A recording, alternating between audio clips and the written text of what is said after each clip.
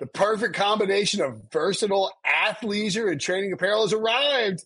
Thanks to the visionary minds of New Balance, Clutch Athletics, and Rich Paul, the designs reflect the heart of the athlete and the spirit of the community. With rising defensive stars Will Anderson and Chase Young on the roster, Clutch Athletics brings the best innovative gear to all athletes, giving them style and performance on and off the field. Learn more and purchase Clutch Athletics at newbalance.com.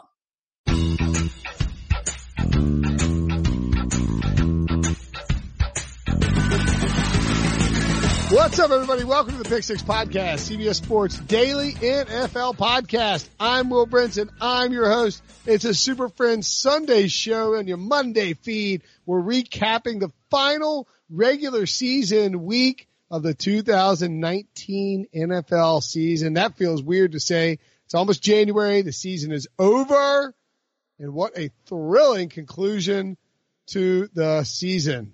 Coming up this week, by the way, we will be doing, of course, a Black Monday recap show where we break down all the different, coaches who are fired. We will Tuesday's show for Wednesday, I guess, we'll be ranking the head coaching openings, and we'll have our daily shows up through the holiday.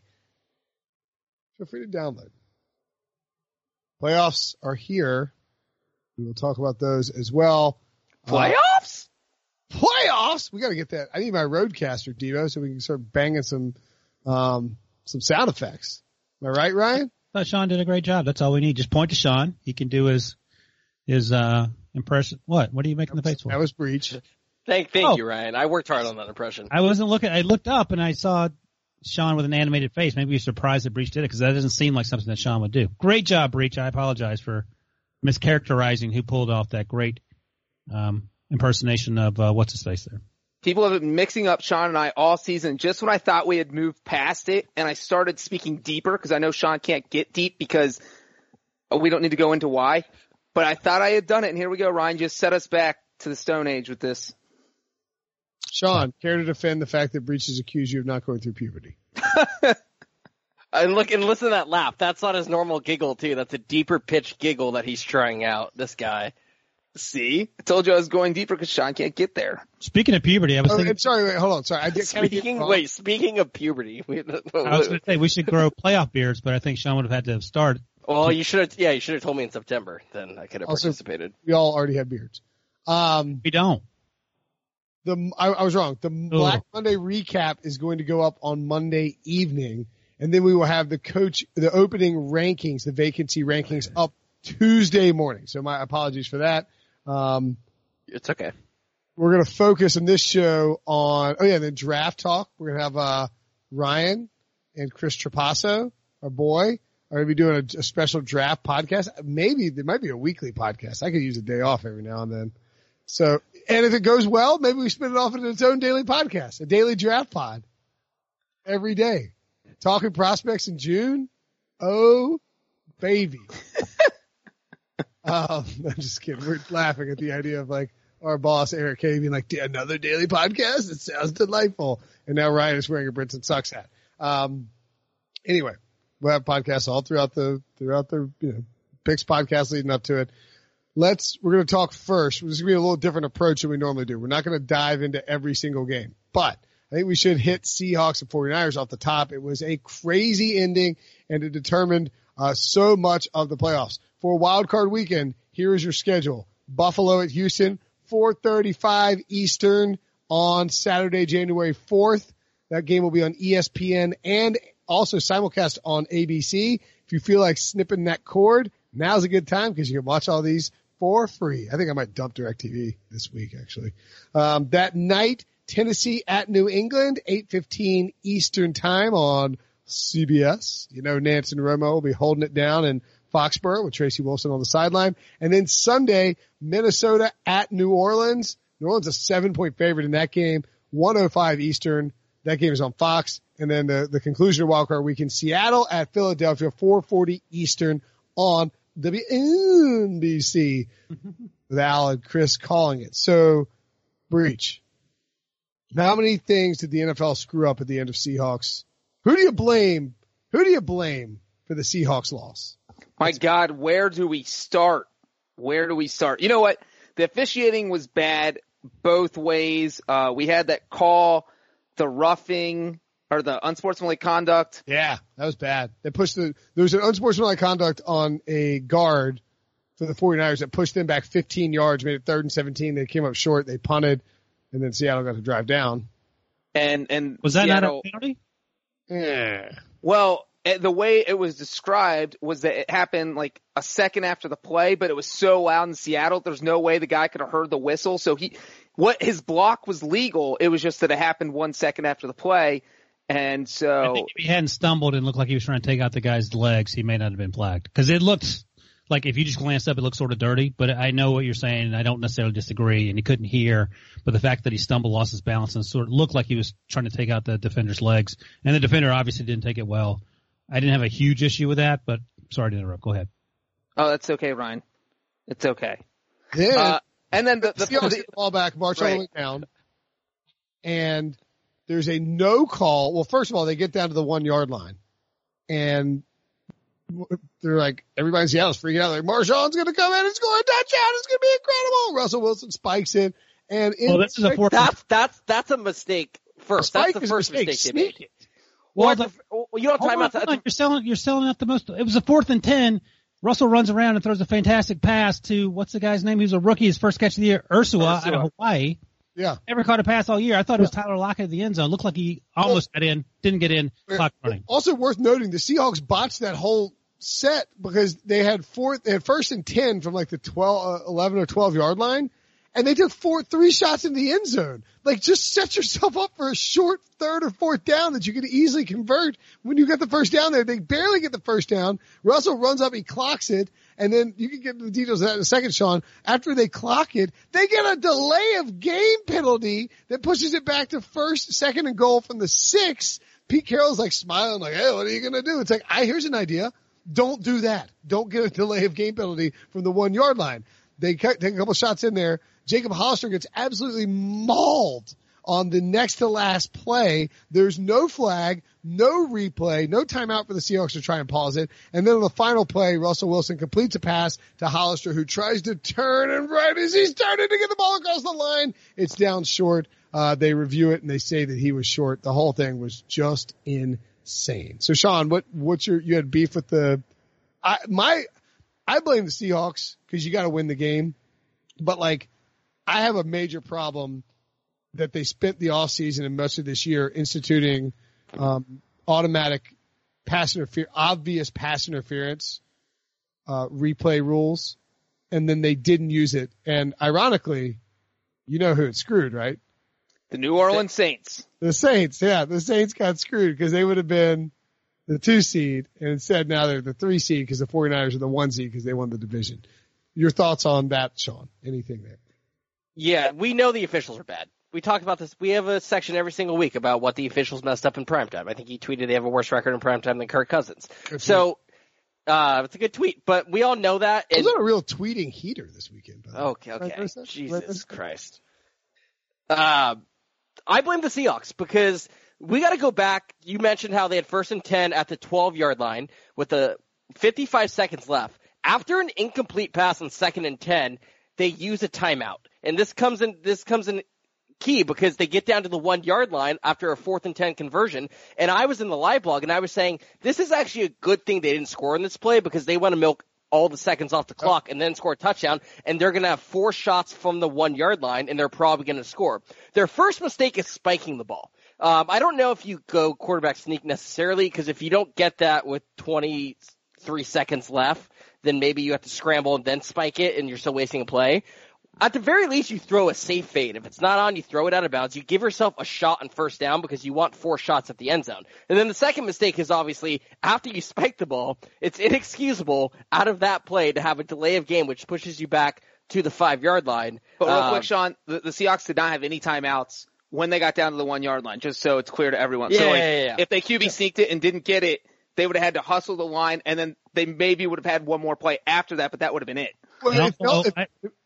I would argue that the reason they spiked the ball is because George Pant was laying in the middle of the field at the 25-yard line. They had to get him up there to spike it so they wouldn't have to get the the penalty that comes with having no timeouts than having to stop the clock for the guy laying in the middle of the field. So I understand why they didn't run even a safe fade. They just wanted to get the clock stopped. Sprinted up and got up to the line. But he was banged up after that. You saw him take a knee. Sure. But I almost felt like they stopped it. They clocked it because they wanted to get Marshawn in there. Because they felt like if they got Marshawn, I'm serious. Like That's fine. It would have been a great decision if you could do that in 25 seconds. But the thing is, I think Ryan's right, because look, if Fant isn't healthy enough to play on a running play, the next play, you have to know that. So you have to stop the clock. Somebody has to ask him, are you good enough? Because this is a key play in this game, and we need to know if you're healthy enough to be in there. If he's not, he's got to get off the field, because if the clock had been running while he was injured, the Seahawks didn't have any timeouts, so it would have been a 10-second runoff.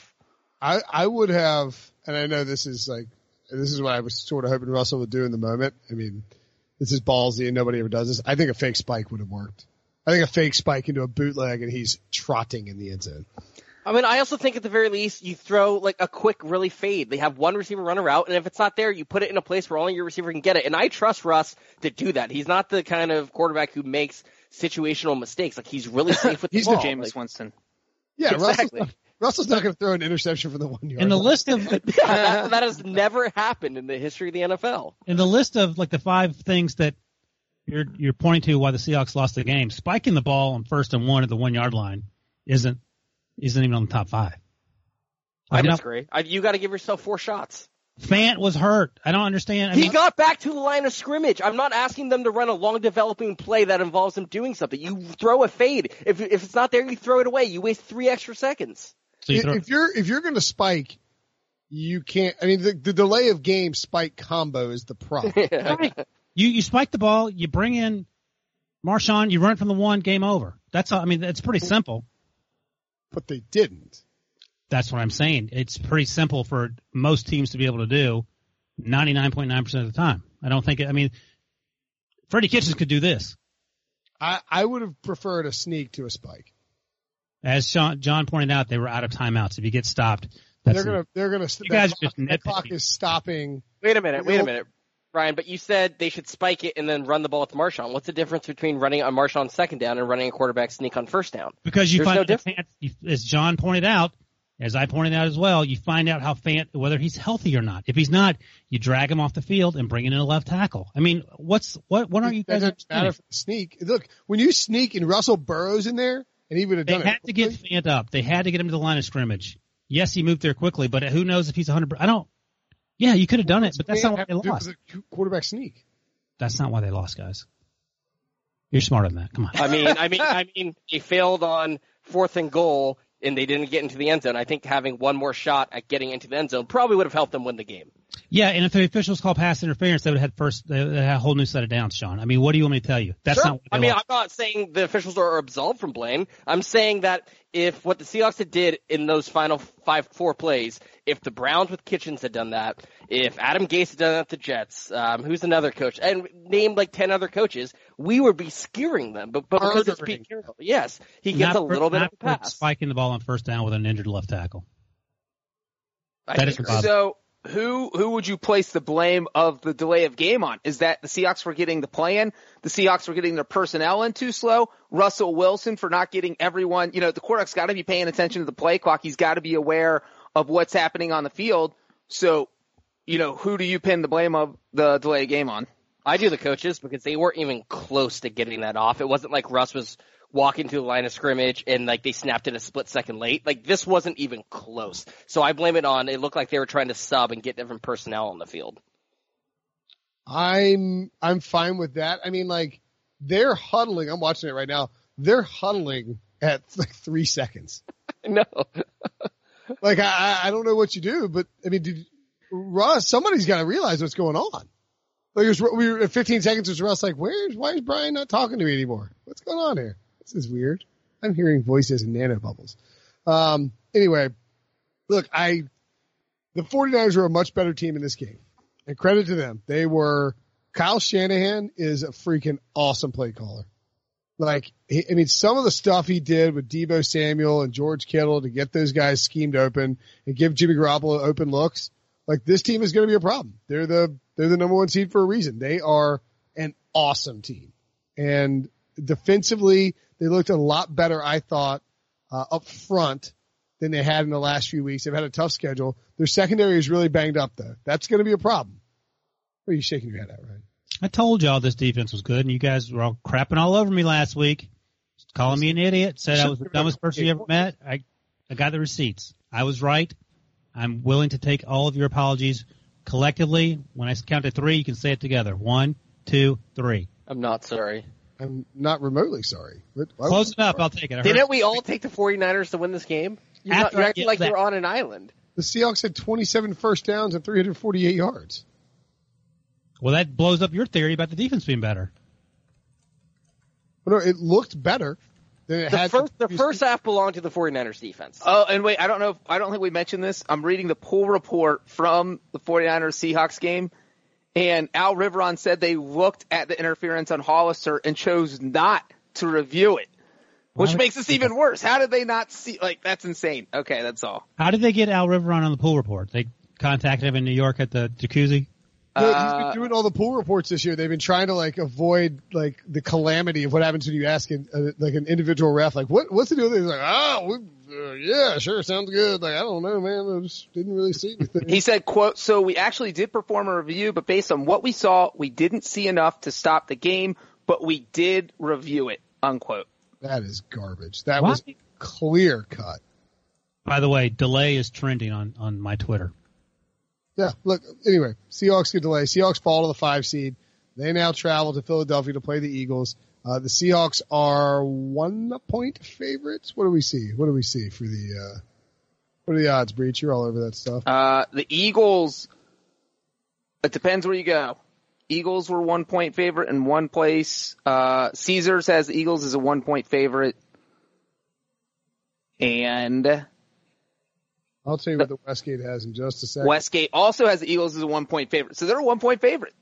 Everybody's pretty unanimous on this one. That's the only game everyone's unanimous on. You said the Seahawks are 1-point favorite or the Eagles? Eagles.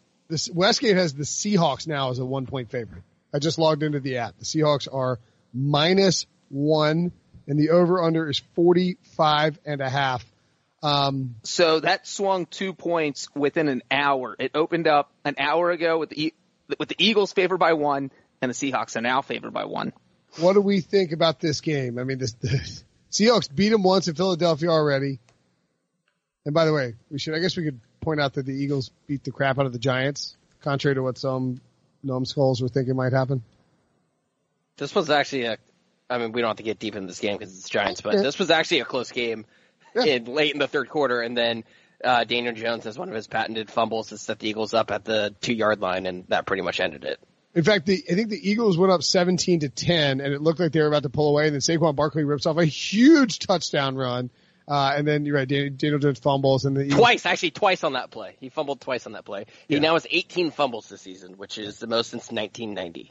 That is a lot. That's a problem. People look at interceptions and they're like, he doesn't throw a lot of interceptions. Like, well, if he's fumbling 18 times, it doesn't matter. That's fumbles are just as bad as interceptions. He found the loophole. Yeah, he won't get any. It sounds like, by the way, that Pat Shurmur will likely be fired as Giants head coach. Dave Gettleman was heard giving reporters a little bit of the business. He's like, "We'll talk on Tuesday," as in, I ain't going anywhere. So he appears to believe he won't be fired. Pat Leonard of the New York Daily News reported that there are multiple head coaching candidates who will not take an interview with the Giants if Dave Gettleman is still the GM. So that's kind of interesting. And then for the Eagles side, which is more important because they're in the playoffs, we'll have time to talk about the Giants. They needed to beat the Giants or have the Cowboys lose to the Redskins. Cowboys throttled the Redskins. The game, it was a little bit close. I guess it was kind of close in the third quarter as well. They were within 7 points. They pulled away just like the Eagles did. And so now it's Philly hosting Seattle. Thoughts on that game or the upcoming preview or the upcoming wildcard matchup? I'll just say the upcoming wildcard matchup, when these two teams played last time, that was also in Philadelphia, and the Seahawks dominated that game, as much as you can dominate a team. It was 17-3. Eagles got a trash garbage time touchdown with 20 seconds left to make it 17-9, and it was just one of those where you can beat the New York Giants when you don't have any receivers or any functional people who can catch a football because the Giants aren't a great team.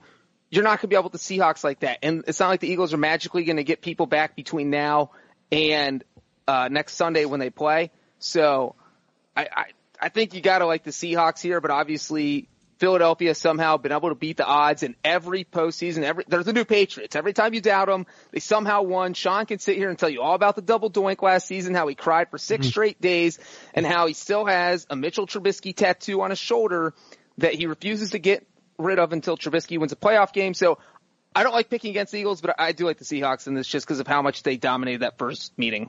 I do have one fun fact that Ryan will think is very on brand for me.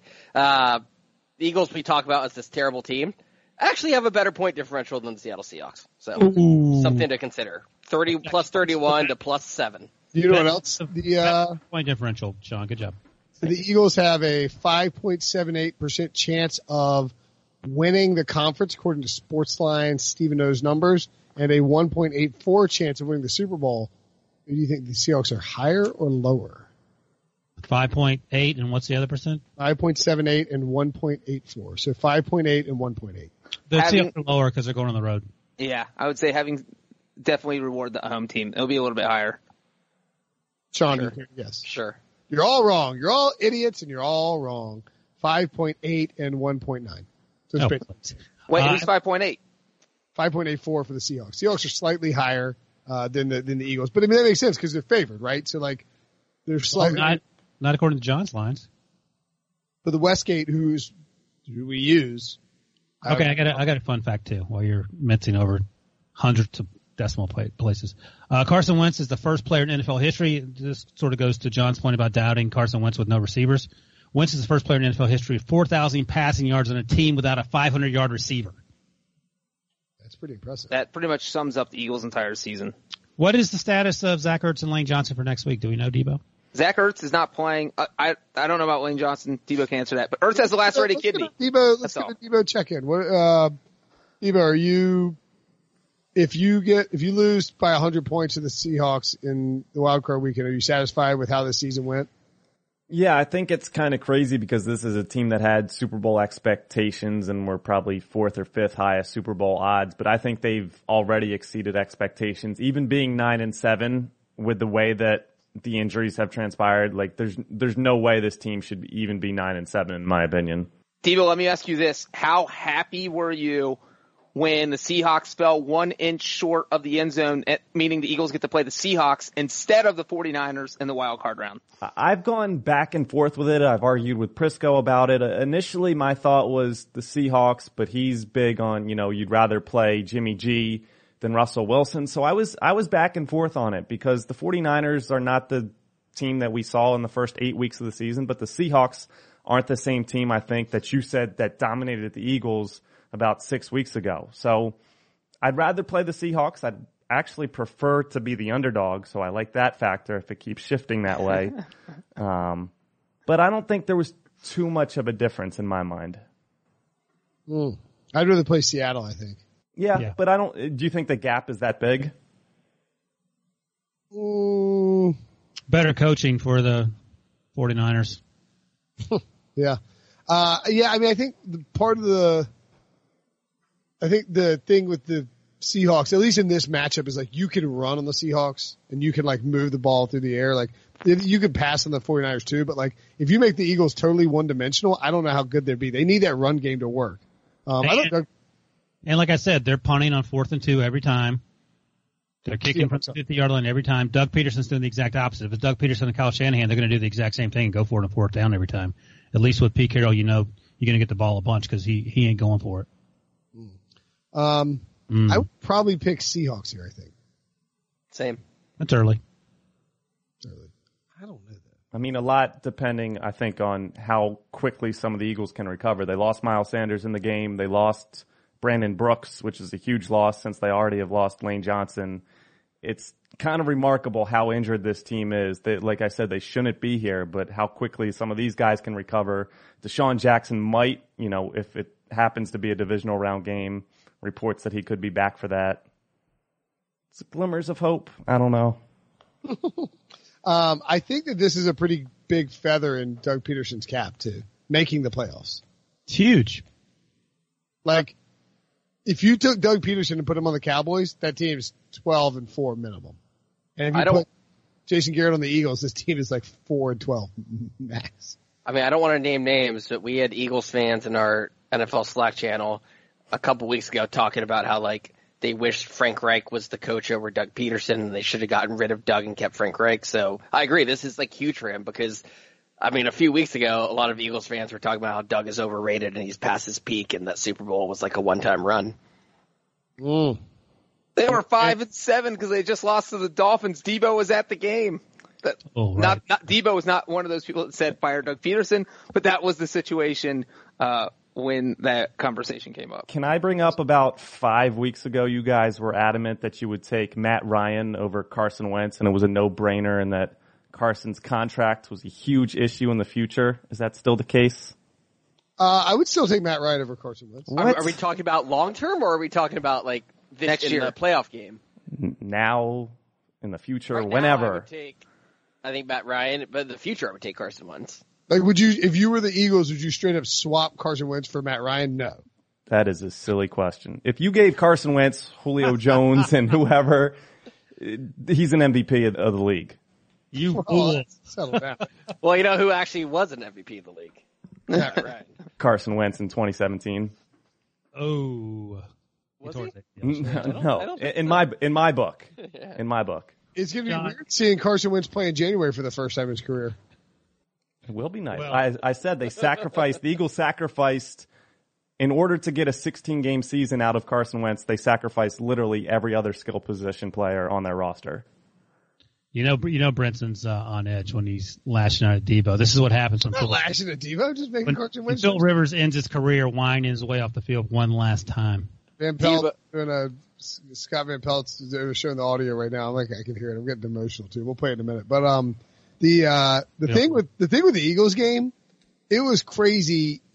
I was watching and they'd be like, "There's Wentz down the sideline, catch by Butler, Steve Butler." And you're like, okay, who the hell is Steve Butler? And it's like, all right, another. Oh, he's down to the one. That's Sanders, Manuel, or like. Juan Sanders. You're like, who the hell are these guys? Like, I mean, let's run through the list of people that caught passes from the Eagles, because I feel like three-quarters of them could be made up names like Jay Perkins, D. Burnett, G. Ward, R. Davis. Like, those dudes aren't real. Guess R. Davis's first name. Robert. It actually sounds like a Madden. Rajay? Robert. Rajay for the Tigers? Robert Davis. They're like, who's Burnett? Who's Burnett? Deontay Burnett. Get out of here. These aren't real. First career catch today. Yeah. That's two of them too. There you go. That's good coaching. I would like to, while Brinson is bickering with Debo to get on Debo's good side, I do want to point out that I think me and Breech picked the Eagles to go to the Super Bowl. I picked the Eagles to go to the Super Bowl. Did you, Breech? I picked them to win the division. That's all. I picked them to go to the Super Bowl. And you picked against them last week against the Cowboys. And I'm picking against them this week too. Well, I mean, this was preseason when I thought they would not be 9-7 sneaking into the playoffs. Yeah, congrats on your Eagles Super Bowl pick. You do this every single time. I'm sorry again that we don't make these garbage picks as bold predictions. I'm sorry I go with realistic options. I mean, what is different about the Vikings and Steelers versus the Chiefs and Eagles? That's fine. I'm not mocking you for, congrats on picking You just the Vikings. called it a garbage prediction. No, I'm saying what you do is you mock people for making obvious picks because you like to go out of the box usually. Like your Garrett Bradbury pick. You're like, congrats, you picked Kyler Murray to win Offensive Rookie of the Year. Yes. Yeah, I'm saying like, yes, you I picked the exact same matchup as like 75% of the media. I mean, like, I'm sorry that. And that makes it a bad pick? I'm sorry that you're a little like freak, like going bald, a lemming who's going bald. Whoa. You know what? Brinson is triggered when he's doing this. I will say though, in not Sean's defense, is that if you make an obvious pick, and then, like if the Chiefs and Eagles both get eliminated this week, the Chiefs can't because they have a bye, but then it looks bad when you make an obvious pick that doesn't pan out, if that makes sense. Yeah, That's true. like Prisco picks the Packers and the Patriots every year. It's like, Well, wow. sometimes he picks the Jaguars. Yeah, that's right. He did pick the Jaguars. Anyway, and then the Patriots won. And if you want to rip Brinson for something, Sean, rip him for copying on my Vikings Super Bowl pick. No, you're just trying to get me on your side. You were making fun of me for not going through puberty. Why would I side with you? That doesn't mean you still can't. If you are the lesser of two evils, I will give you that. In Sean, hindsight, we'll go through puberty one day. I mean, like, look, I don't care if my picks are wrong or seem outlandish, as long as Clearly, you don't care about that. as long as the thought process behind them is sound, then I'm fine if they like. What is the thought process behind Garrett Bradbury winning Offensive Rookie of the Year? This I have to hear. I was just being ridiculous. Okay. I would say this though, that like my Viking Steelers pick was not like Well, that's fine. Fine pick. Yeah, no one's mocking you for that pick. Okay. Well, the offensive review is dumb. All right, let's All right. Cowboys. Getting somewhere. Cowboys. Breakthrough. Cowboys will not be playing in the playoffs. They were eliminated. People were emotional. Jerry Jones said he's not going to make any changes right now. He basically said he's going to wait until like Wednesday to fire Jason. You shouldn't be asking about information. You should ask about shareable information. He said share it. He said that. Yeah, he said that with Patrick Walker standing right behind him. The funny thing here is that, like, there's nothing to fire. Jason Garrett literally is not the Cowboys coach right now. His contract expired. There's nothing to do. All Jerry Jones has to say is, there is no new deal. We are hiring someone else. The Cowboys are coachless right now. That's it. There's no hiring. Well, they've been firing. coachless for a few years, so. That's true, Sean. That is a very fair point. But so I don't know why Jerry Jones is milking this out. You can just say, yeah, Jason's not going to be back next year because we're not going to let him crash this car, this Ferrari that we've had for the past 2 years. Did you guys see the clip of Jerry Jones watching the Eagles touchdown? I saw it live, and he didn't seem happy about it. He's just up in his luxury box. There's an infomercial with like, where it's the guy, it's Terry Bradshaw like dancing in his boxers, and then he's just watching the Eagles score a touchdown, just turned grumpily back around, very sad. Did we know that he actually wasn't watching Terry Bradshaw dance his boxers? He didn't know the other game was even on? Might have been. I've made changes. I can see myself making a lot of changes in a lot of areas. The times call for that. I am about change, Jerry said after the game. He refused it. He opened up his monologue by saying he refused to answer any questions about Jason Garrett. But I think the reality is Jason Garrett, as Breech points out, contract is up. He's probably going to get fired. So more importantly, let's look at Newey Scruggs, who I don't follow on Twitter, but like is a Dallas sports writer, sportscaster. I thought you had an interesting tweet. He's like, the Cowboys betrayed this style of play that got them, and I think it was from Rick Gosselin, who's formerly the Dallas Morning News, awesome writer, legendary football guy. But they're basically saying like the Cowboys betrayed what made them good and decided to become a pass first team. And then if you look at the top 5 teams in terms of passing yards this year, or top 6 teams, like only one of them is in the playoffs, or like none of the top 5 are in the playoffs. Look, the Cowboys didn't miss the playoffs because they didn't run the ball. Cowboys missed the playoffs because they're poorly coached. Right? Also, I mean, that stat itself is very flawed because if you are winning games, you tend to run the ball more at the end of games to kill the clock. And if you are losing games, like, for example, the Tampa Bay Buccaneers lead the league in passing yards per game because they turn the ball over a ton and they're in these shootouts and they lose a lot and they're trailing, so they throw the ball all the time. Right. The Ravens were the most efficient passing offense. Like 5 of the 6 top efficiency offenses in terms of passing made the playoffs. The only one who didn't was the Cowboys. I mean, like they were just a poorly coached team, and and that's why they're going to fire Jason Garrett. They're not going to fire him. They're going to let him walk away. They will not renew his contract. He's not walking away. He's outside the facility, probably from now till perpetuity, but they will not resign him. Will also be changes in Washington as well. I mean, anything you want to talk about with Dallas and Washington? I will say this about Dallas quickly, and mostly a sort of a blanket statement about teams that had nothing to play for this week. Few things anger me more than watching teams with nothing to play for that love to go for it in 4th and 4 situations in the middle of the field when nothing's on the line. They have success doing it, but under no circumstances would they say to themselves, oh, maybe I should try to coach this way, get more possessions out of the game, and not lose stupid games I shouldn't lose. So that's one of the Week 17 things you can start looking forward to every year. That's a great point. Like the three guiltiest parties of that, Jason Garrett, Anthony Lynn, and Bill O'Brien. Yes, they were playing. I was yelling. I was freaking out because I had the under in that game and ended up going over it. Anthony Lynn's just like, he's like 4th and 1 in his own 11. He's just like, F it, I'm going. It's like, what? You wouldn't do this. Like, if you were playing for the playoffs, you'd be punting, or like he's down 10 points and he's going for it on like the 1 yard line. It's like, you're 100% kicking here if this is to get in the playoffs. Why are you doing this? And Jason Garrett was the same way. Like, it's hilarious to see that Jason Garrett coached the way, in his final game, he coached the way that he should have been coaching all along, just because he had nothing really to lose. And with the Cowboys finishing 8-8, that is Jason Garrett's 4th 8-8 season, the second most of any coach in NFL history behind Jeff Fisher, who had 5. So Garrett just needs one more 8-8 season. Hey, would any of you want Jeff Fisher in Cleveland? No. No. I think I've seen enough of Jeff Fisher. Same goes for John Fox, by the way. What if Jeff Fisher shaved his mustache? Would that change your opinion? No. Okay.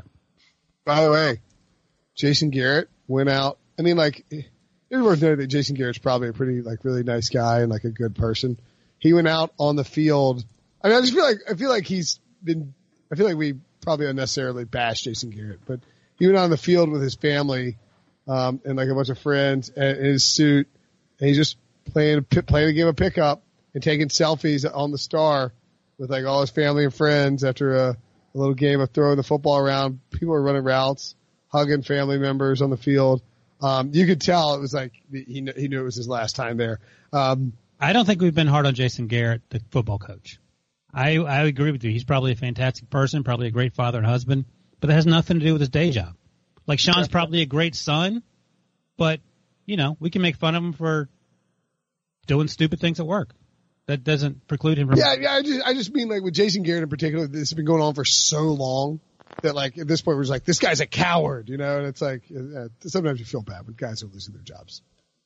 Not you, Ryan. You're burying old. There are people who are worse off than Jason Garrett, so yeah, he'll get a job somewhere. Yeah, he's just wrapping up a 5-year. He made $30 million in his last contract, so I think he might be okay. He will probably be fine. The Redskins already fired their coach, but Bill Callahan, expected not to be retained as the future head coach. It's believed that Ron Rivera could be hired as soon as Monday in Washington, and that Bruce Allen will be moved out of the football czar role and into more of a stadium operations role. In other words, he's going to be the guy in charge of trying to weasel taxpayers out of their money to get a new stadium deal in D.C. And Redskins fans will tell you he hasn't done a good job with that either. They were supposed to have some movement on a stadium deal the last few years, and that has gone nowhere. I mean, Bruce Allen's been one of the worst hires in football. I saw a report that he might end up with the Rams because when he was in Tampa Bay, when he was the GM or the president there, or whatever his role was. Worked with John Gruden. That's where Sean McVay got his first start. Yep. So there are connections there. Les Snead may be a connection. I'm not 100% certain on that. But, you know, he may land on his feet even if he is out in Washington. Some Redskins fans, again, are concerned that Bruce Arians just moving out of football operations isn't enough. Because remember, Scott McCloughan was hired as general manager 4 or 5 or 6 years ago, did a really good job in terms of player personnel, and Bruce Allen was reportedly the reason he got pushed out of that job, even though he had done nothing to really warrant it. So it'll be interesting. But I would think, and you mentioned this, I think you mentioned this either on this podcast or the previous podcast with Freddie Kitchens, Brinson, but you have to give Ron Rivera some assurances about what the front office is going to look like before he's taking that job on Monday, I would imagine. Yeah, and I mean, we'll find out more when this sort of unfolds, and we'll have, of course, the recap on Monday afternoon. But and I wouldn't expect him to be hired by Monday. If Ron Rivera is hired by the Redskins by Monday afternoon, that would be a shock to me. Look, if they move on from Bruce Allen, that's a big plus. And if they keep Bruce Allen, there's no way they'll get a viable head coaching candidate. They just won't. As long as he's the GM or whatever he is, they will not get a viable head coaching candidate. So they're expecting. Would you rather have Ron Rivera, which he appears to be the front runner, but a name that was mentioned earlier over the weekend that I didn't hate was Marvin Lewis? Ron Rivera by a substantial margin. Marvin Lewis, and certainly Breech can talk to this more better than I can, took a terrible Bengals team in 2003, I think was his first year. And how many years in a row did they go to the playoffs? 4 or 5? 5. That's huge. And, by the way, with no budget, they didn't have the same scouting department as everyone else. They didn't have the same workout facilities as everyone else. Marvin had to deal with all that and made it work. Yeah, I think Marvin's a good coach. Marvin's underrated. I mean, like, what about Cleveland for him? What about what? The Browns. He can handle dealing with knuckleheads. He can bring back Hugh, too. Ooh. It might be a little too close to home. All right, let's move on. Cowboys 47, Redskins 16, by the way. They finished the season with 113 point differential. They joined the 1989 Bengals featuring Boomer. As the only, team with plus 100? In NFL history of a point differential that high without a winning record. Yeah, you want to know a fun fact about that team? That was the year I found out. Oh, we definitely have like kids who listen to this podcast. What are you doing? What? Can we blurp that out, Devo? Yeah, blurp it out, Devo. It's like that. This is getting political. It's like if you guys seen that Trump call when he's on the phone with like that 6-year-old, and I'm not getting political. He's and he goes, "You're probably too old." That's circumstantial, right? That's kind of like what Breech did. Just bleep the whole thing out. See, it'd be better if like you hear like Breech would be like, "I found out that." Like, what did Breech find out? We need to know. Michael Gallup. By the way, I saw somebody float this, and maybe it was Ross Tucker, but Michael Gallup might convince the Cowboys to let Amari Cooper walk. Dak should get a franchise tag. Dak got really emotional in his post-game press conference. Most games with 300 passing yards, 4 passing touchdowns, 0 interception in Cowboys history. Dak has 3 now, including tied with Tony Romo. Again, we'll have much more about the DC head coaching positions. Let's take a quick break. Nope, we're not going to take a quick break.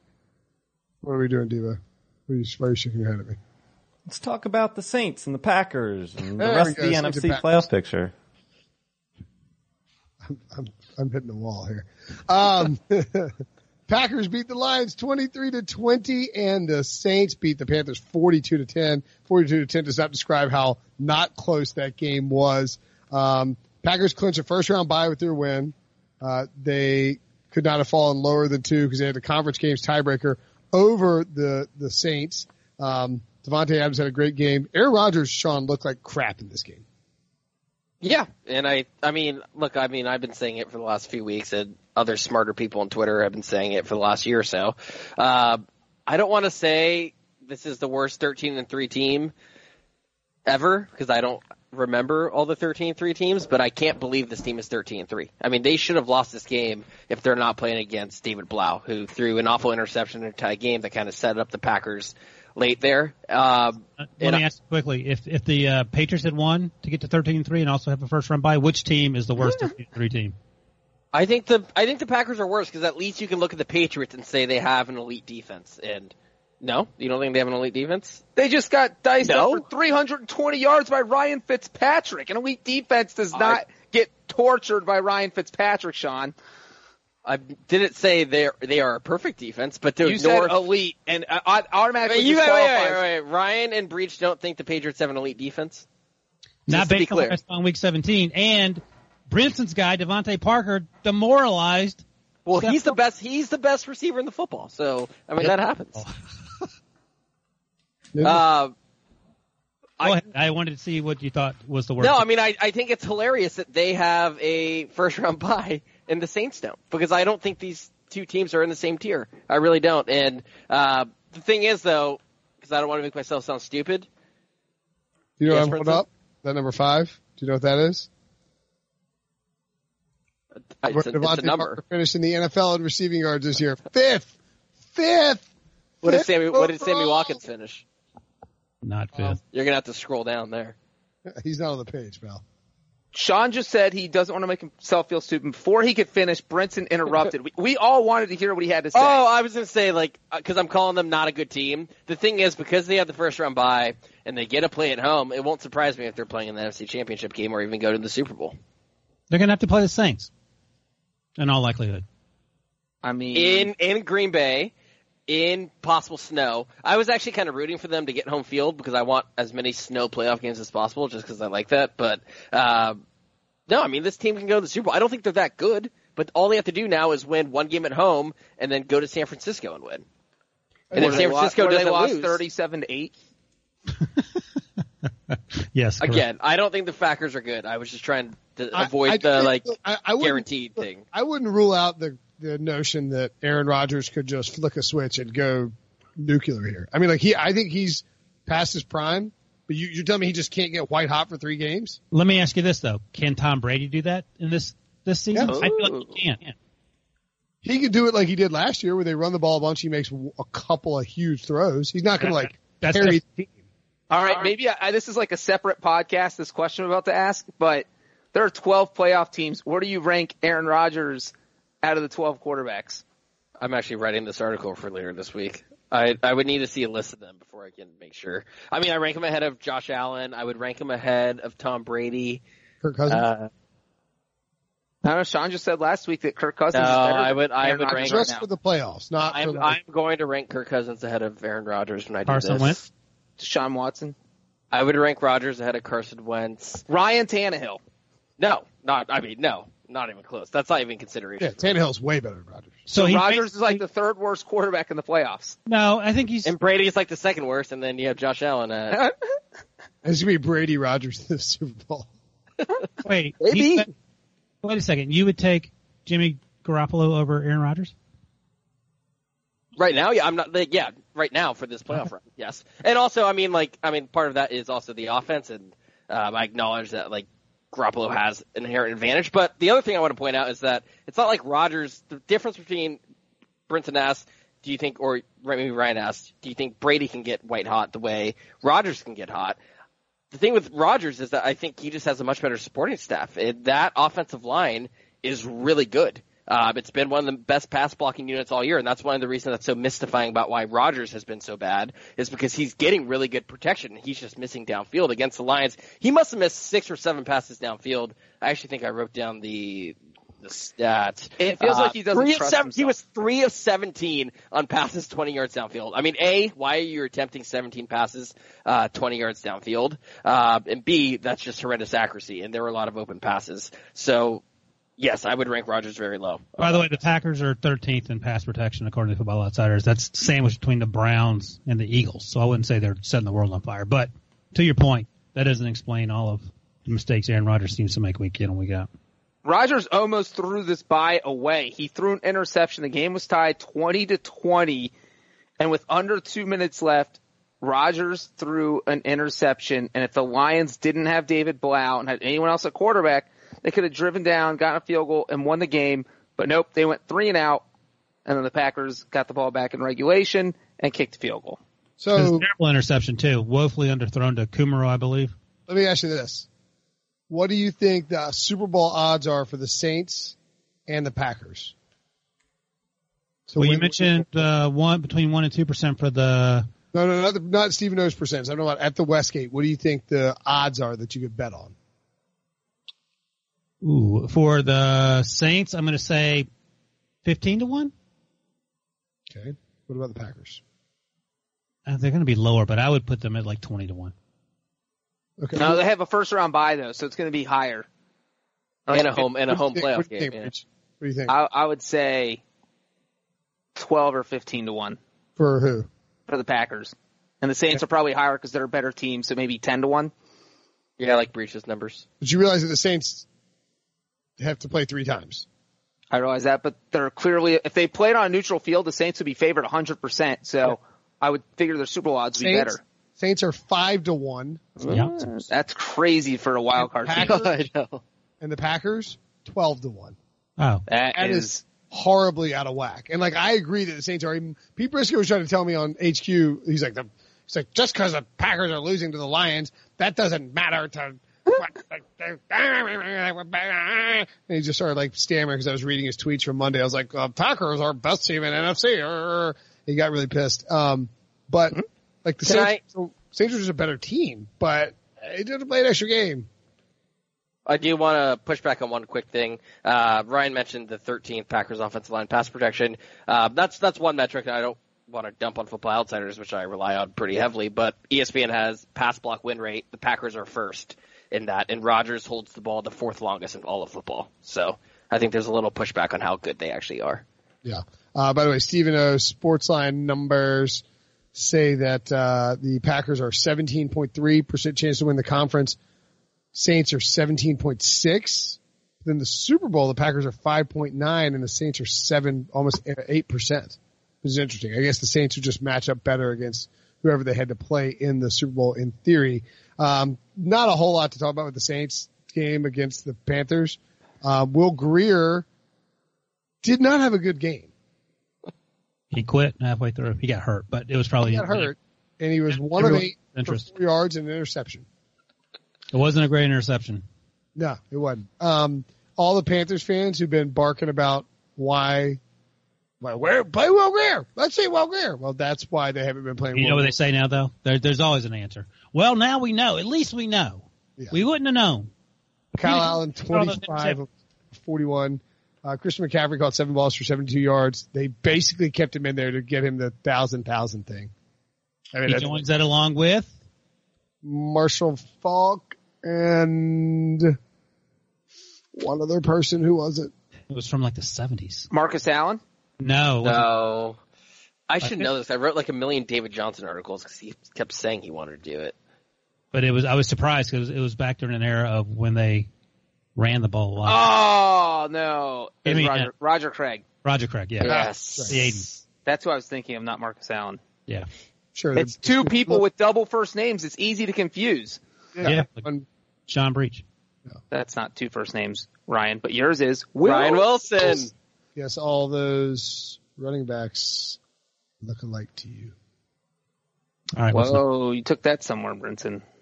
You took it somewhere else you wanted. And then, look, the Saints dominate them. I think that's the thing with the Saints that makes me, and this is why they're 5-1. Their offense is peaking at the right time.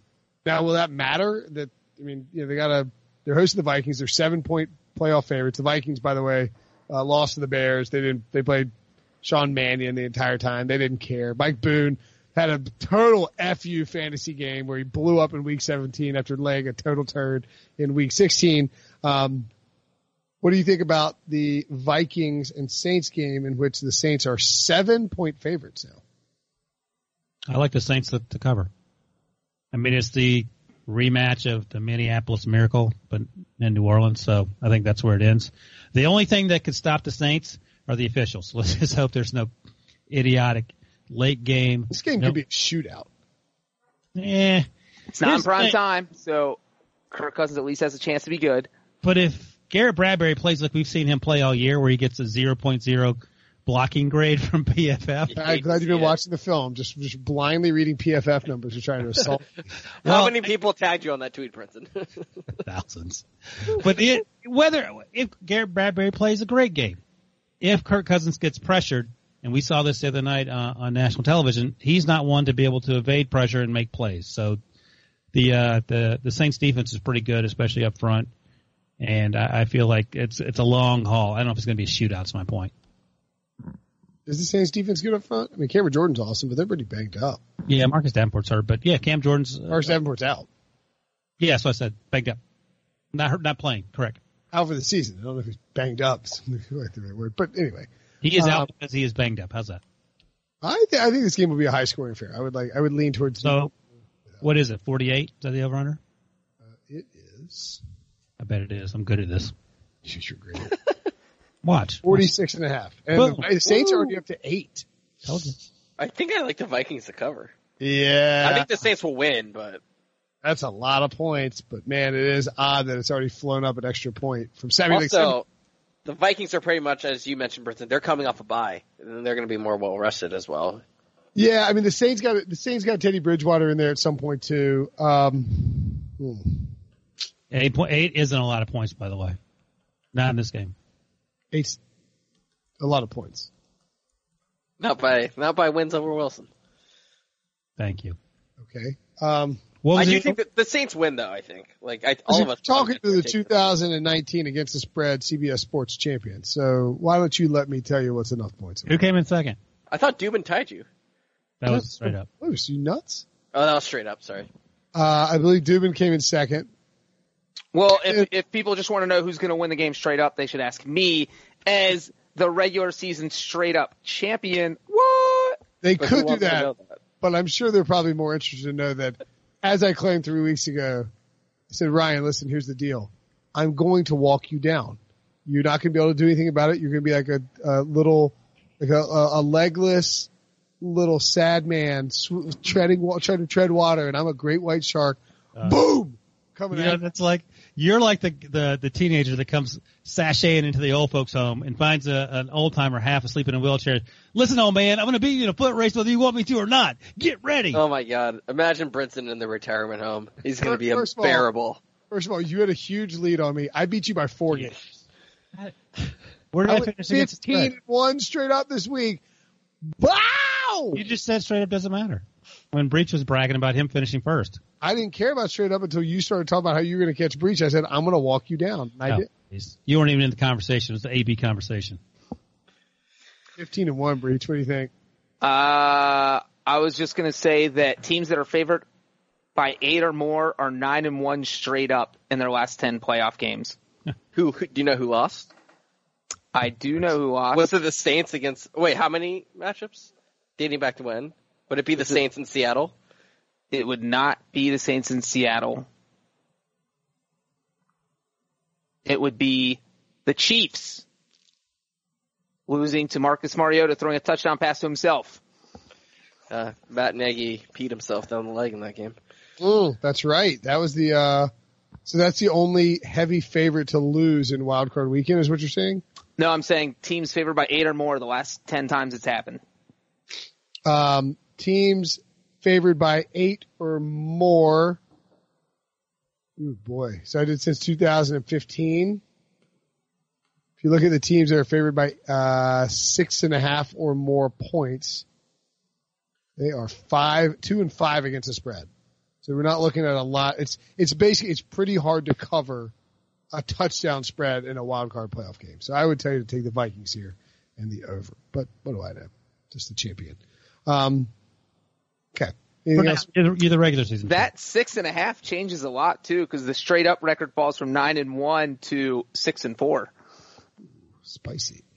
Yeah, because you had the Eagles who beat the Bears on the double doink. Of course.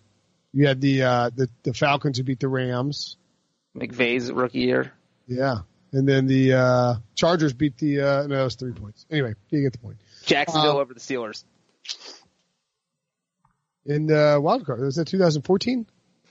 No, that was the year before when they went on to play the Patriots in the title game 2 years ago. It didn't show up on PFR. Weird.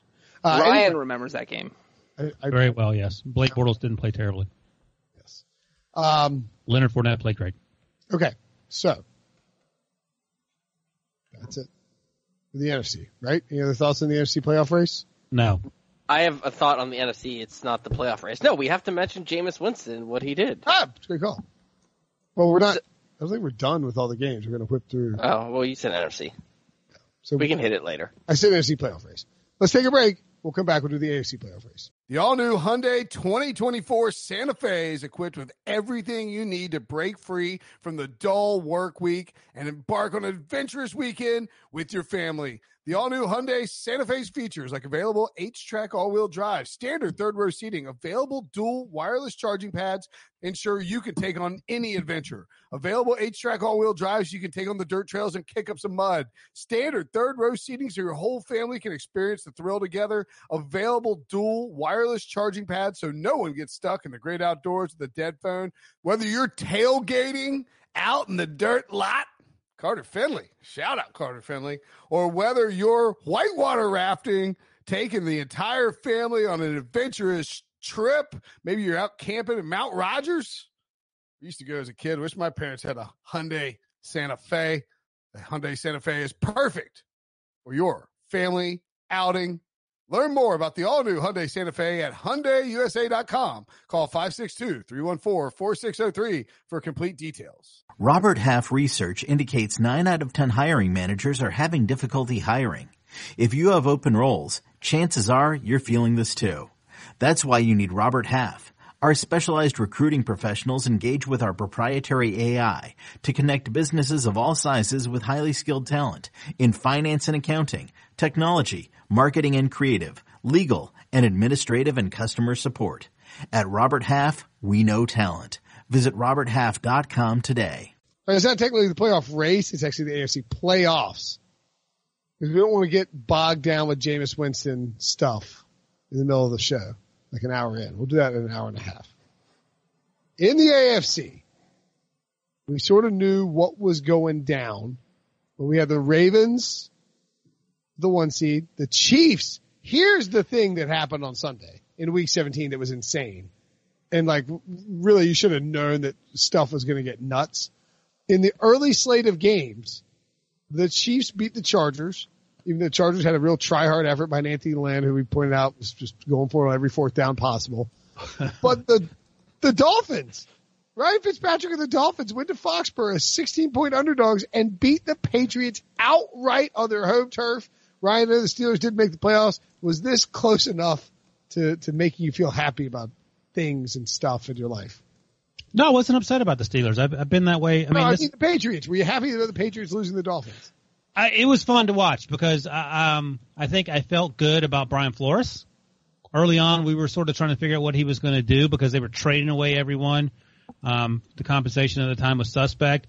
They said, okay, we'll try Josh Rosen, and that worked for like 45 minutes. And so why are they bringing back Ryan Fitzpatrick? This is why you bring back Ryan Fitzpatrick, to stick it to the Patriots in Week 17. It sort of goes along with my theory of Bill Belichick letting former assistants win football games, but it doesn't work in Week 17 when if you win that game as the Patriots, you get a first-round bye. They haven't had a first-round bye since, or the last time they haven't had a first-round bye, the Patriots, was the 2009 season, and that year they lost in the wild-card round at home to the Ravens 33-14, and I feel like they're in line for another first-round beat, and we talked about this on the YouTube exclusive. They're facing the Titans. When we did the show Sunday evening, it was -4.5. I don't know what it's at as we do it now, 4 hours later. Patriots -5.5. All over the Titans. Yeah, and John talked about this earlier. The Patriots defense didn't look good. The Patriots offense hasn't looked good all year. If you shut down Julian Edelman, I don't know what you have in terms of offensive flexibility if you're Tom Brady and Josh McDaniels. And I don't have a lot of faith in this team. We talked about also a few moments ago. I feel like Aaron Rodgers gets red hot. Yeah, I can see that. Tom Brady ain't getting red hot no time soon. And I know, Brinson, in the YouTube exclusive, you laughed at me and Sean and Breech for taking the Titans because you have seen this movie before, and I get that. I don't know if this feels different. It certainly looks different. This Patriots team looks lost, confused, and if the defense doesn't show up every week, and look, man, there's no shame in giving up 300 yards once every 6 weeks or something. The timing's terrible, and if the timing happens again, they're done. How many wild card games do you think Bill Belichick has coached with Tom Brady? Probably 4. I'd say less than 4. 3. I did some research. It's 3. That's Breech. I was right. We can ask them. We can ask Sean and Ryan. They have played in the wild card round 3 times. And the 3 times it's happened, how many times do you think they've reached the Super Bowl? 0 times, 1 time, 2 times, or 3 times? I would go 1. And I think it's first year, right? Yeah, when Drew Bledsoe got hurt. Yeah, I was going to say 1 with that year. Because they went to Pittsburgh and whooped up on Cordell Stewart, and I remember watching that game and not. I don't remember watching that game, but I remember watching. I think you're talking about the Tuck rule, and they did not play in the wild card that year. Not the Tuck rule. They played the game before with the Raiders, right? Brinson is correct. The answer is 0. They have never made it to the Super Bowl when they played the wild card round. What are the years? 2005, they played the Jaguars in the wild card round. So it was they won that because they ended up losing to the Broncos when Champ Bailey returned it like 99 yards. I remember that. And then fumbled at the 1 year. They covered as a -8 favorite. In 2006, the following year, Colts, the Jets. They didn't. No, you're right, Wilson. They beat the Jets in the wild card round, but lost to the Colts in the AFC title game. Right, but that was the year the Colts beat the Bears. Because that 2006 team, I don't know if you have the stats in front of you, Brinson. The wide receivers on that team were actually better than the wide receivers on this team, and they there was number 1 was Rashae Caldwell, Gaffney and Rashae Caldwell, right? That's right. That was I don't know if we can learn something from that 2006 team as it relates to the 2019 team, but the next year, in 2007, Randy Moss showed up, Wes Welker showed up, so I don't know if that's going to be in the plans, assuming Tom Brady comes back, but you would think they would have to revamp that wide receiver corps. Anyway, they won 37-16 as a 9-point favorite in that game. And then the final one, of course, and this is your argument for you may say you've seen this movie before. Maybe you've seen this movie before. 2009 season, wild card, lay loose 33-14 to the Baltimore Ravens. Obviously, they did not cover. They got blasted. That was Ray Rice. Remember, Wes Welker tore his ACL in week 17 playing in a meaningless game against the Texans. And then Ray Rice on the first play rips off a run and the Patriots offense just couldn't get going. So that would be the argument for you're going against the Patriots is you could see first play from scrimmage, Derrick Henry rumbles like 80 yards and then the Patriots are forced to come back like against the Titans and that might not work. And Dean Pease is the defensive coordinator for Tennessee, right? He is. He spent a lot of time in New England, so he knows where the bodies are buried, as they say. You know what's nuts is that if you would have said back in week 8, the Patriots are 8-0, we're talking about them, going for the top seed. And at that point in time, the Chiefs just lost Patrick Mahomes to the serious knee injury. And if you would have said at that point in time with the 8-0 Patriots and the Mahomes-less Chiefs that the Chiefs are going to usurp them for the second seed, I don't think anyone would have believed you. I hope that everybody who listens to this podcast that likes to gamble took my advice and bet on the Chiefs at 6.5 to 1 because that bet now has serious value. It's also great news for everyone who wants Chiefs Ravens, which I feel like is everyone. Like that would be incredible. The Patriots, what do you think the Patriots are to win the Super Bowl now? 8 to 1. Well, I said the Packers are 20 to 1, so I feel like this is legit 20 to 1. No way, it can't be that much. 20 to 1? I'll say the Packers are 12 to 1. Yes. And they have a bye, and they're just as bad. I'll say 15. 14 to 1. Breech is correct. Breech is looking. The Eagles. I don't know what he's looking at. The Eagles are 40 to 1. Texans are 40 to 1. Seahawks are 30 to 1. This is why it's like super annoying to take Super Bowl bets before the season. Like if you took the Eagles before the season to win the Super Bowl, they're 16 to 1.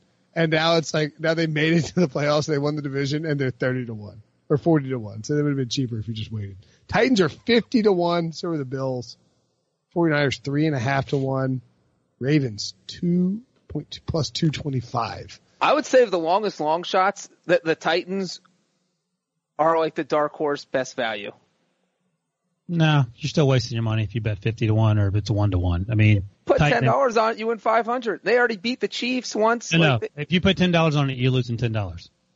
Kind of like this sounds like Wilson offering us like 60 to 1 on the Titans. It sounds like a reverse Mitchell Trubisky here. Those are the words out of his mouth when we were talking about it. Oh, good. You know what's funny though? Like 2 weeks ago when I thought that the Titans may end up playing the Chiefs, and I was worried that the Titans would beat the Chiefs and then have to go to New England and roll over. Now I feel completely different about the Titans going to New England in the wild card round, simply because as John pointed out, the defense looks not as great as usual for the Patriots. And also, we haven't really talked about this, but Tom Brady was on the injury report with an elbow injury. Briefly, he seems to briefly be on, but I think his elbow actually is hurting him. And if he had gotten that week off, it would have been a huge boon for the old man as a 42-year-old. And now he has to turn around and play. His throws, there were people tweeting in the press box that his throws didn't look to have the same zip as they usually do on Sunday against the Dolphins. Did you see the first quarter? It was horrific. I didn't watch a lot of this game because I thought they were going to blow him out. Brady was missing everything. He threw a pick six. I mean, I saw the pick six. That was Jameis level pick sixness. Yeah, it was bad. Brady did not look good. I mean, I think, the Patriots, I thought the Patriots could put something together and win the Super Bowl again from the number 2 seed because you just have to win one game at home, go to Baltimore, find a way to beat them, and then, you get 2 weeks to prepare for the Super Bowl. Like we've seen them do that a million times. I don't think they can win 3 straight games against Tennessee, Kansas City, and Baltimore. That's asking too much of anybody, even the Patriots. And you know what? We can rag on Tom Brady and that offense all we want, but the bottom line is the Patriots were beating the Dolphins 24-20 with under 4 minutes left, and all they had to do was stop Ryan Fitzpatrick from driving 75 yards for a touchdown. So that puts the loss on the defense. That's it. You stop them, it's game over. You get the bye. They couldn't do it. So like that's where I watched that game. I lost all faith in the Patriots defense watching this game, knowing they couldn't come up in this situation against that offense. It's Ryan Fitzpatrick. I agree. By the way, I'd be remiss if I didn't point out the incredible job did y'all hear Kevin Harlan's call? Ryan's not impressed by it. Ryan, you mentioned any sort of like announcer move, and Ryan's like, why would we bother? Why do we exist? What's the point? If you're going to play a sound clip, he's going to get really mad too. No, I'm waiting. I'm sitting here quietly because I know you're trying to find the button to push. What a throw by Fitzpatrick. What a touchdown run by Williams on the last weekend of the regular season in the NFL. If the Chiefs win and New England loses, the Chiefs will be the 2 seed. They'll get the bye, and they'll have a home game the next weekend. I'm getting confused. What game are you calling? I'm calling both games. And for the record, I love Kevin Harlan. I listen to the Westwood Run 1 radio call every Monday night because he does such a great job with Kurt Warner. So I welcome that clip. This is on the Chiefs and Chargers broadcast, and he's like, is a really like, I'm not trying to like, suck up to the NFL and CBS people, but like this is an incredible job. They were panning the stadium and showing crowd reactions. They hadn't shown the score in there the entire time. And Harlan's watching the Dolphins-Patriots game in the booth, and he's calling. It's like, Fitzpatrick, and then so like he's sort of asked about it. He's like, Rich Gannon was like, maybe you're going to get 2 paychecks. CBS is going to send you 2 checks this week. I think I'm breaking every FCC rule in the book. I think I'm breaking every FCC. I love Kevin Harlan. He's so good. He is. He's the best. One of the best. We have many great announcers at CBS. CBS is going to send you 2 checks this week. I don't know why I played it again. That was weird. Anyway, the Chiefs are the 2 seed. I feel really good about the Chiefs. I mean, look, the game against the Ravens, assuming they're going to beat the Patriots or the Titans, right? Didn't it guarantee that whoever is? No, if the Titans win, they play the Ravens. They go to Baltimore. Okay, that's right. So if the Titans beat the Patriots, the Titans will go to Baltimore. If the Patriots beat the Titans, the Patriots will go to Kansas City. So if you're Kansas City, what you're rooting for is what do you want? Do you want? You don't care. I would prefer New England out of all these teams because Houston already beat the Chiefs once. The Bills have a kind of defense that can shut you down. It's a 1-game series. This is not baseball. And the Titans, I would be afraid to play them. Like, I think the Patriots, if I'm the Chiefs, that's the team I want to play next. I'm not, no. Divisional round. I think you're trying to get someone else to slay the dragon and you're not worrying about Belichick. I understand what Breech is saying completely. Like, I'm not saying anything like rooted in this year logic. It's just I would just be terrified of the Patriots coming into the place where they beat you a year ago. Well, I just want to say that there are 4 teams in the wild card round. The Chiefs have played 3 of them. They're 1-2 against those 3 teams, and New England's the one team they beat. So I am going to say I want to play the Chiefs. Point, Breech. There are a lot of people in the history of football who beat Bill Belichick twice in one season. So you got that going for you. Andy Reid is the one guy who can do it. Not only that, I mean, we talk about all the time teams facing each other more than once, and then usually that means you split 1-1. So if they lost those teams twice, maybe Andy. I don't want the Patriots again. I want them out. Someone else knock them out. I don't have to deal with or think about them again. Hey, Tennessee, go knock them out, and I'll face either Sean McDermott or Bill O'Brien in the divisional round at my house with my team being Juan Thornhill believed to have a serious injury. That's a big blow. He's been playing awesome for that defense.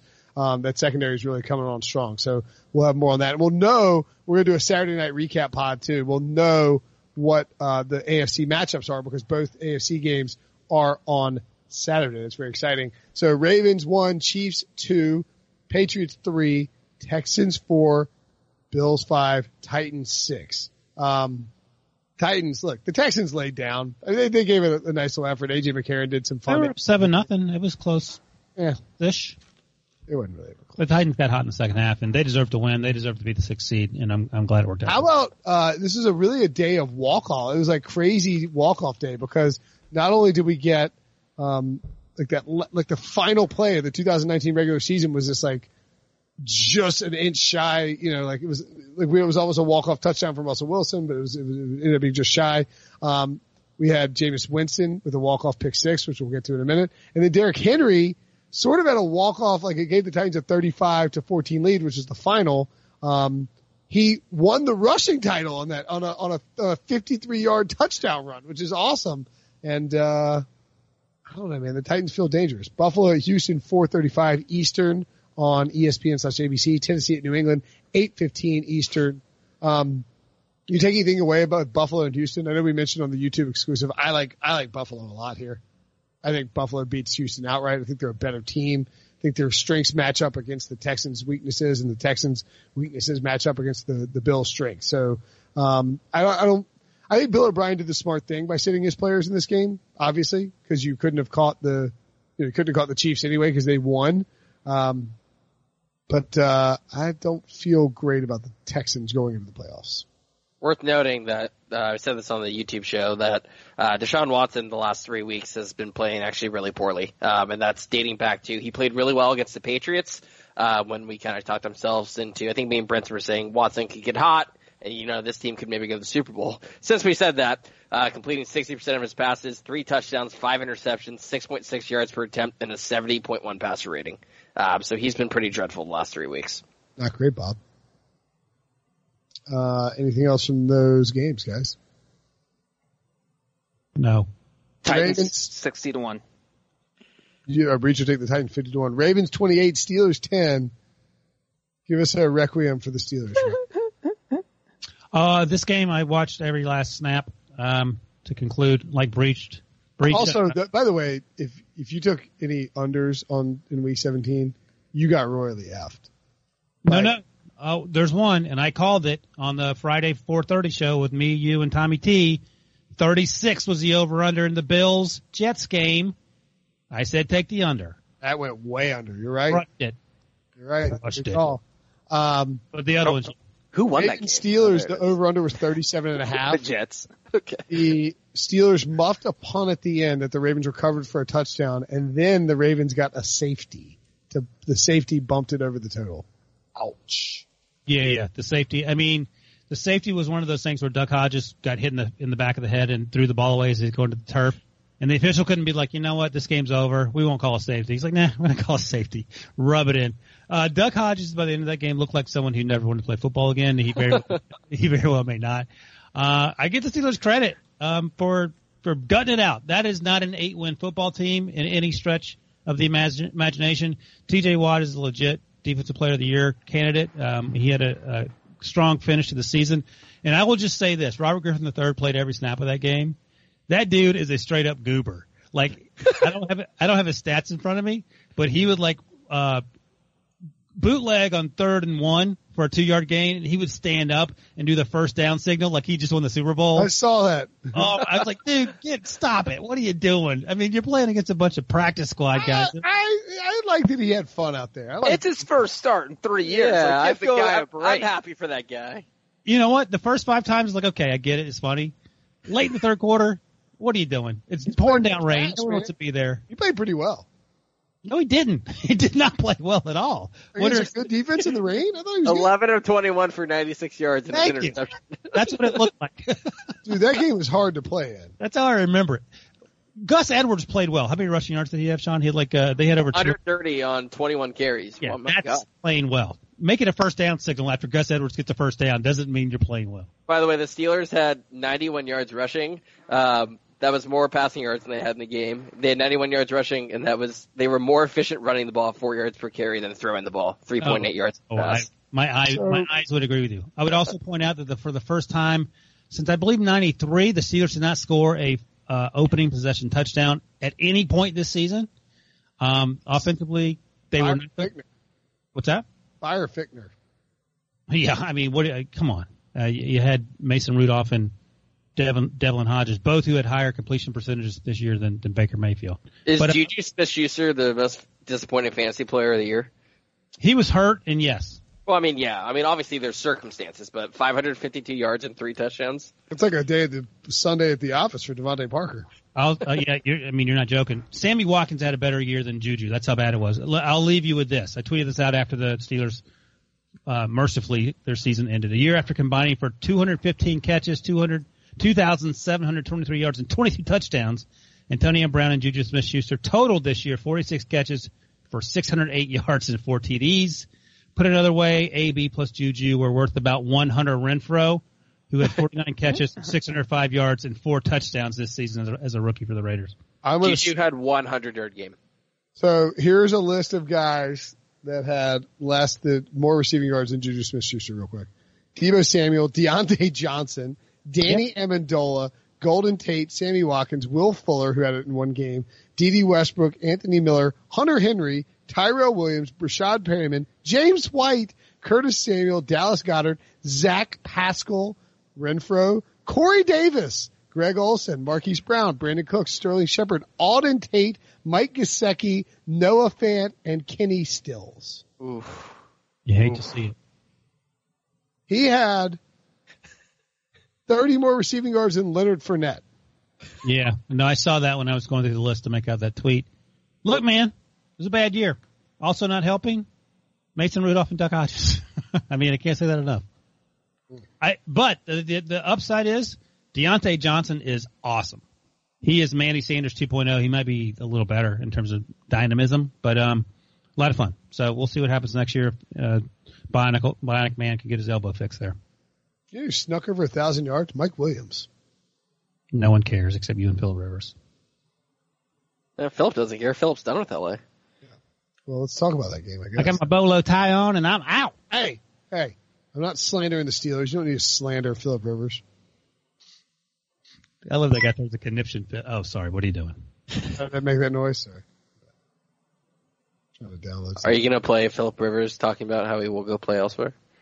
I'm going to play Philip Rivers. Crying. I expect the appropriate response from the mature athlete. I will respect your privacy this time. I can say I gave it everything I had. I mean, every week, so, and maybe it means an interception on 4th and 18 when you're down 10, because I don't care, that it's going to say 2 interceptions. I really don't. It's just like, I ain't quitting. So I think that doing it with so many guys over, 14 years and going to the locker room, win or lose, and I can say, dadgummit, we're short. We fell short, or we won, but shoot, I couldn't try it any harder. Laughing at that? What an a-hole. You guys are giggling. Ryan's giggling at another man getting upset. Sean had to mute himself. He's crying. Sean, like Philip Rivers, is also crying. He's crying and laughing. Here's the thing. If he didn't act like a complete maniac on the field, like kicking players and doing weird things to players, I have respect for Philip Rivers, but that stuff that he does is weird. Like the thing we play with Yannick Ngakoue where he's screaming in his ear. 99 yards! He was doing it to Chris Jones on Sunday. Chris Jones incident. What are you doing? Look, he is tough. There's no doubt about it. He tore his ACL. He continued to play in that playoff game against the Patriots, I believe. Yeah, I get all that. But the sort of the on-field, and maybe he's frustrated with all the interceptions he's thrown this year. I don't know, but he's had a great career. He's a Hall of Famer. Yeah, he's emotional in the same way Eli Manning's emotional. It's like you were drafted by this team and you're not welcome, and now you got to figure out what's going to happen. It doesn't seem like the Chargers are going to bring Philip Rivers back, right? No, because he ain't going to play for a 1-year, $5 million deal or something. I'll say this: I'll take him in Chicago in a heartbeat. He's going to go somewhere else. He said he made it clear he's not done playing. I would be really surprised. He could be in Pittsburgh. We don't know what's going on with Roethlisberger's elbow. I would take him and/or Andy Dalton. I'm not even kidding. I said that mid-season. Same here for the Bears. I mean, be careful what you wish for, guys. Be careful what you wish for. A lot of potential landing spots for Rivers out there. I mean, Pittsburgh, I don't know is realistic, but it depends on. What about Las Vegas with the Raiders and John Gruden? I said I think it'd be a great fit in Gruden's system. He wants a big arm guy. He could stay in San Diego and commute to Vegas. I don't know if Gruden wants a big arm guy. I mean, Rivers has a pretty big arm. Not size-wise. The ability to throw the ball down the field without it being intercepted. Rivers is good at throwing the ball down the field. Rivers would be awesome in Gruden's system. I think Carolina, Indianapolis, Oakland/Las Vegas. No, Chicago. Chicago's fine. They want to do that. I mean, I don't think he's going to go and like compete with Trubisky. Like they'd have to be like, you're the job. I mean, as he shouldn't. It would be very disrespectful to Philip Rivers. Right, exactly. Like, but I mean, yeah, I mean, Chicago would be a good fit. Like he'd be good in the Matt Nagy offense. I want it to happen, so you're forced to root for the Bears. Tampa Bay. I was going to joke about Tampa Bay too. No. Oh my God, ESPN on SportsCenter has a Jameis Winston 30 for 30 logo. You hate to see it. Did you see ESPN 30 for 30 tweeted it out too? Pretty clever. So yeah, the Chargers lost to the Chiefs. Rivers will address his future at some point in our future. Instead, how do we get there from the Jets played the Bills 13-6. We're not talking about this game. We're just not going to talk about it. I had to ask who won a second ago, so. Yeah. I mean, I said in my playoff update thing, I was like, if you had to watch this game, I'm so sorry for you. Like, that you should not have had to do that. So Jameis Winston. Jameis threw, we went to the walk-offs and the endings.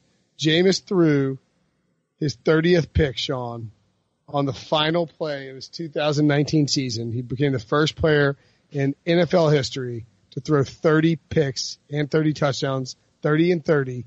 And it cost them the game in overtime. It was truly a walk-off pick six. It was perfect Jameis moment of all time. And he broke the single season record for the most pick sixes with his 7th.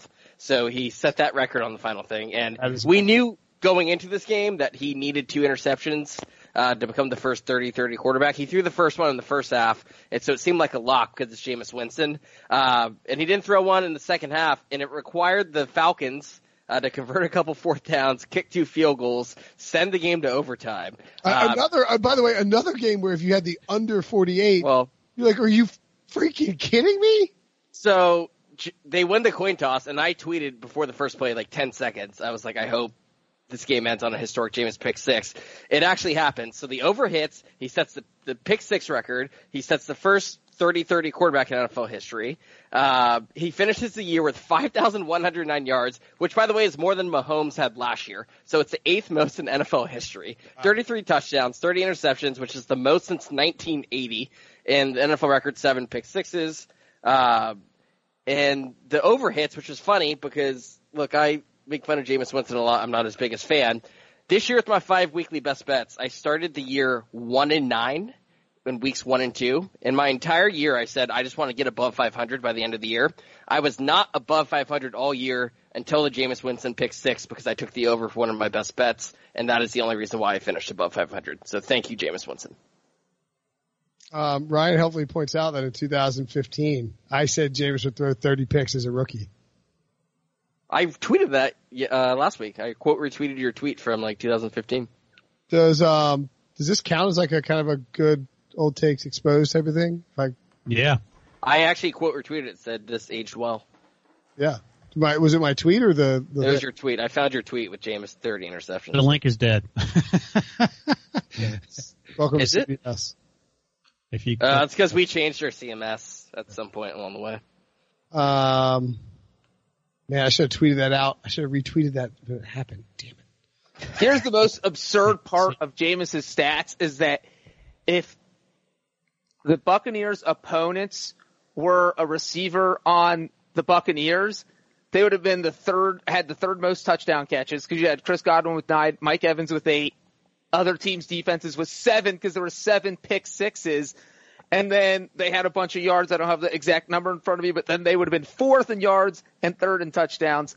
That is pretty absurd. Oh, by the way, I don't know if you remember this, Brinson, but it was Sammy Watkins stats plus all the interception stats given to Sammy Watkins as Breech was describing it. So I think Sammy wins over Devontae. Did you mean to mute yourself there, Breech? No, he didn't care. That was the most obnoxious yawn I've heard on this Did you guys hear my yawn? I thought I muted. Yes. Yeah, you were screaming into the microphone. We heard it loud and clear. You gotta clip that. That was also the weirdest sounding yawn I think I've heard. All right, let's get to your Super Bowl. As mentioned, Freddie Kitchens was fired. We have a whole podcast devoted to that. Make sure to go check it out. Bengals 33, Browns 23. Are you happy that you fired Freddie Kitchens? I am just going to say, because I made everybody sit through a 6-minute rant last week, I will not do that this week. I will say two things. The season couldn't have got any better because, one, the Bengals got the number 1 draft pick, and then they ended the year on a high note by getting Freddie Kitchens fired.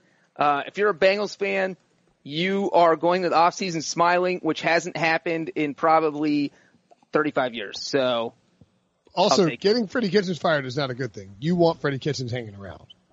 No, have you ever seen the Browns hire a coach? They've hired Baker Mayfield's on like his 4th coach when John, this guy gets hired. You just said Lincoln Riley's going to go to the playoffs and they're going to throw him a parade.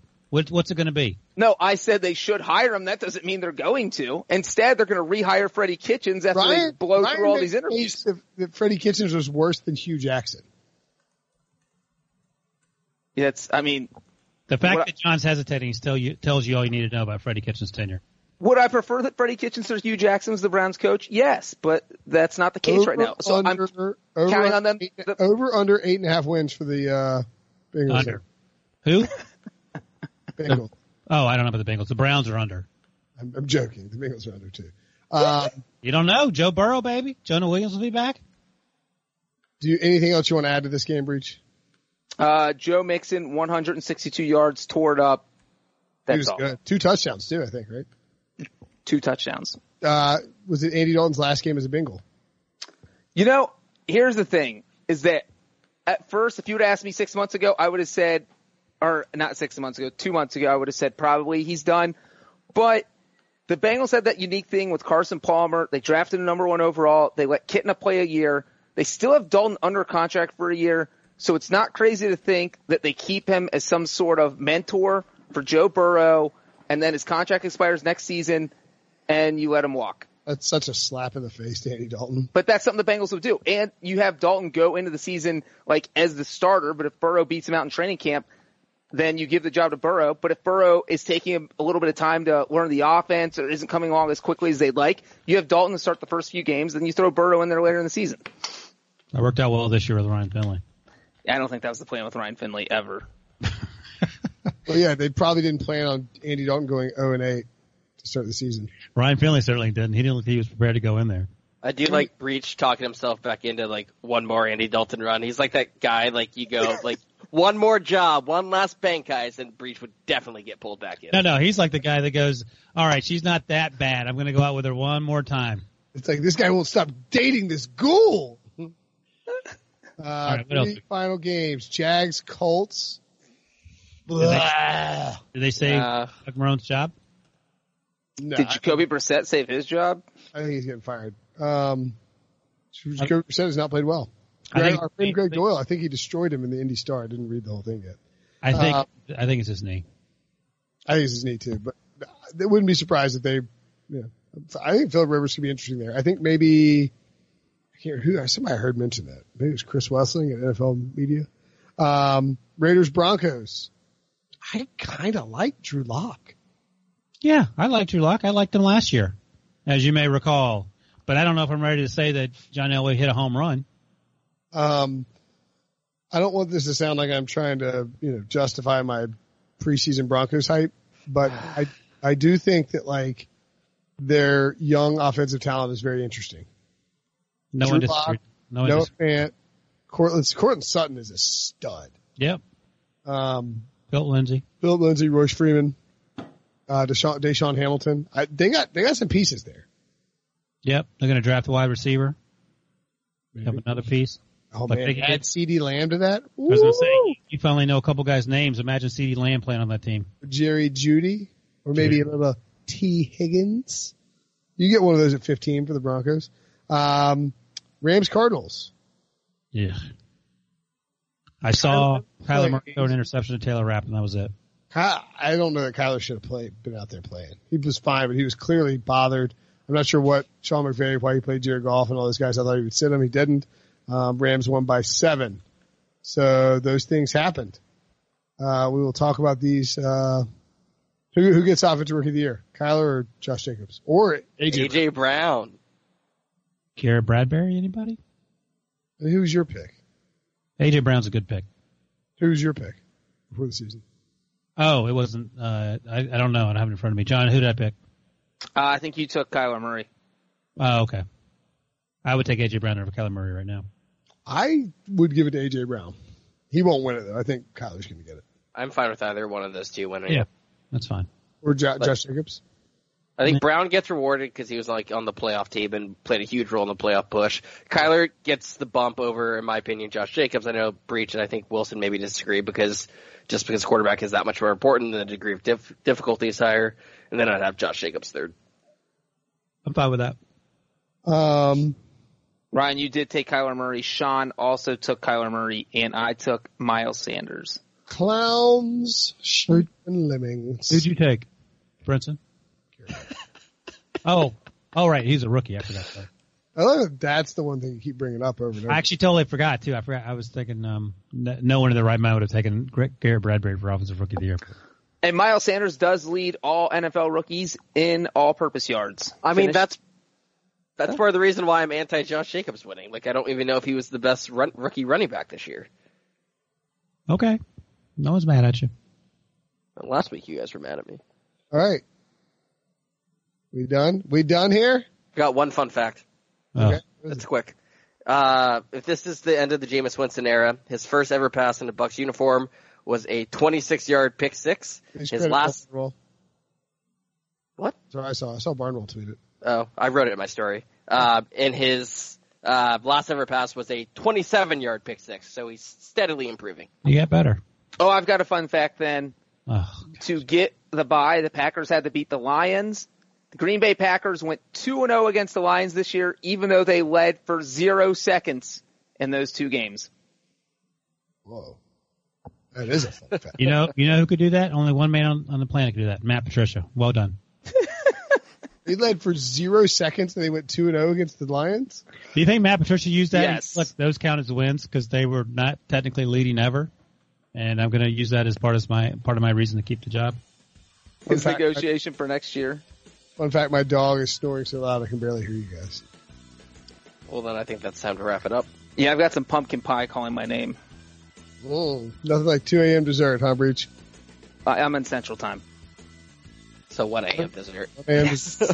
Much Even better. All right. For John Breech, Ryan Wilson, Sean Wagner-McGough, and Debo, we are out of here. We're back with potentially more emergency pods if anybody's fired. Of course, a coaching roundup pod. Subscribe, rate, review. Talk to you guys later. Hello, everyone. It's Micah Richards here. You might have seen me on CBS working on their Champions League coverage over the last couple of years. I wanted to tell you about an exciting new podcast that I've been working on. It's called The Rest is Football. It's me, alongside Gary Lineker and Alan Shearer, two absolute legends of the game. The show combines topical debate from the world of soccer along with outrageous tales from our careers. And I mean outrageous. Just search The Rest is Football wherever you get your podcasts. All the best from Big Meats.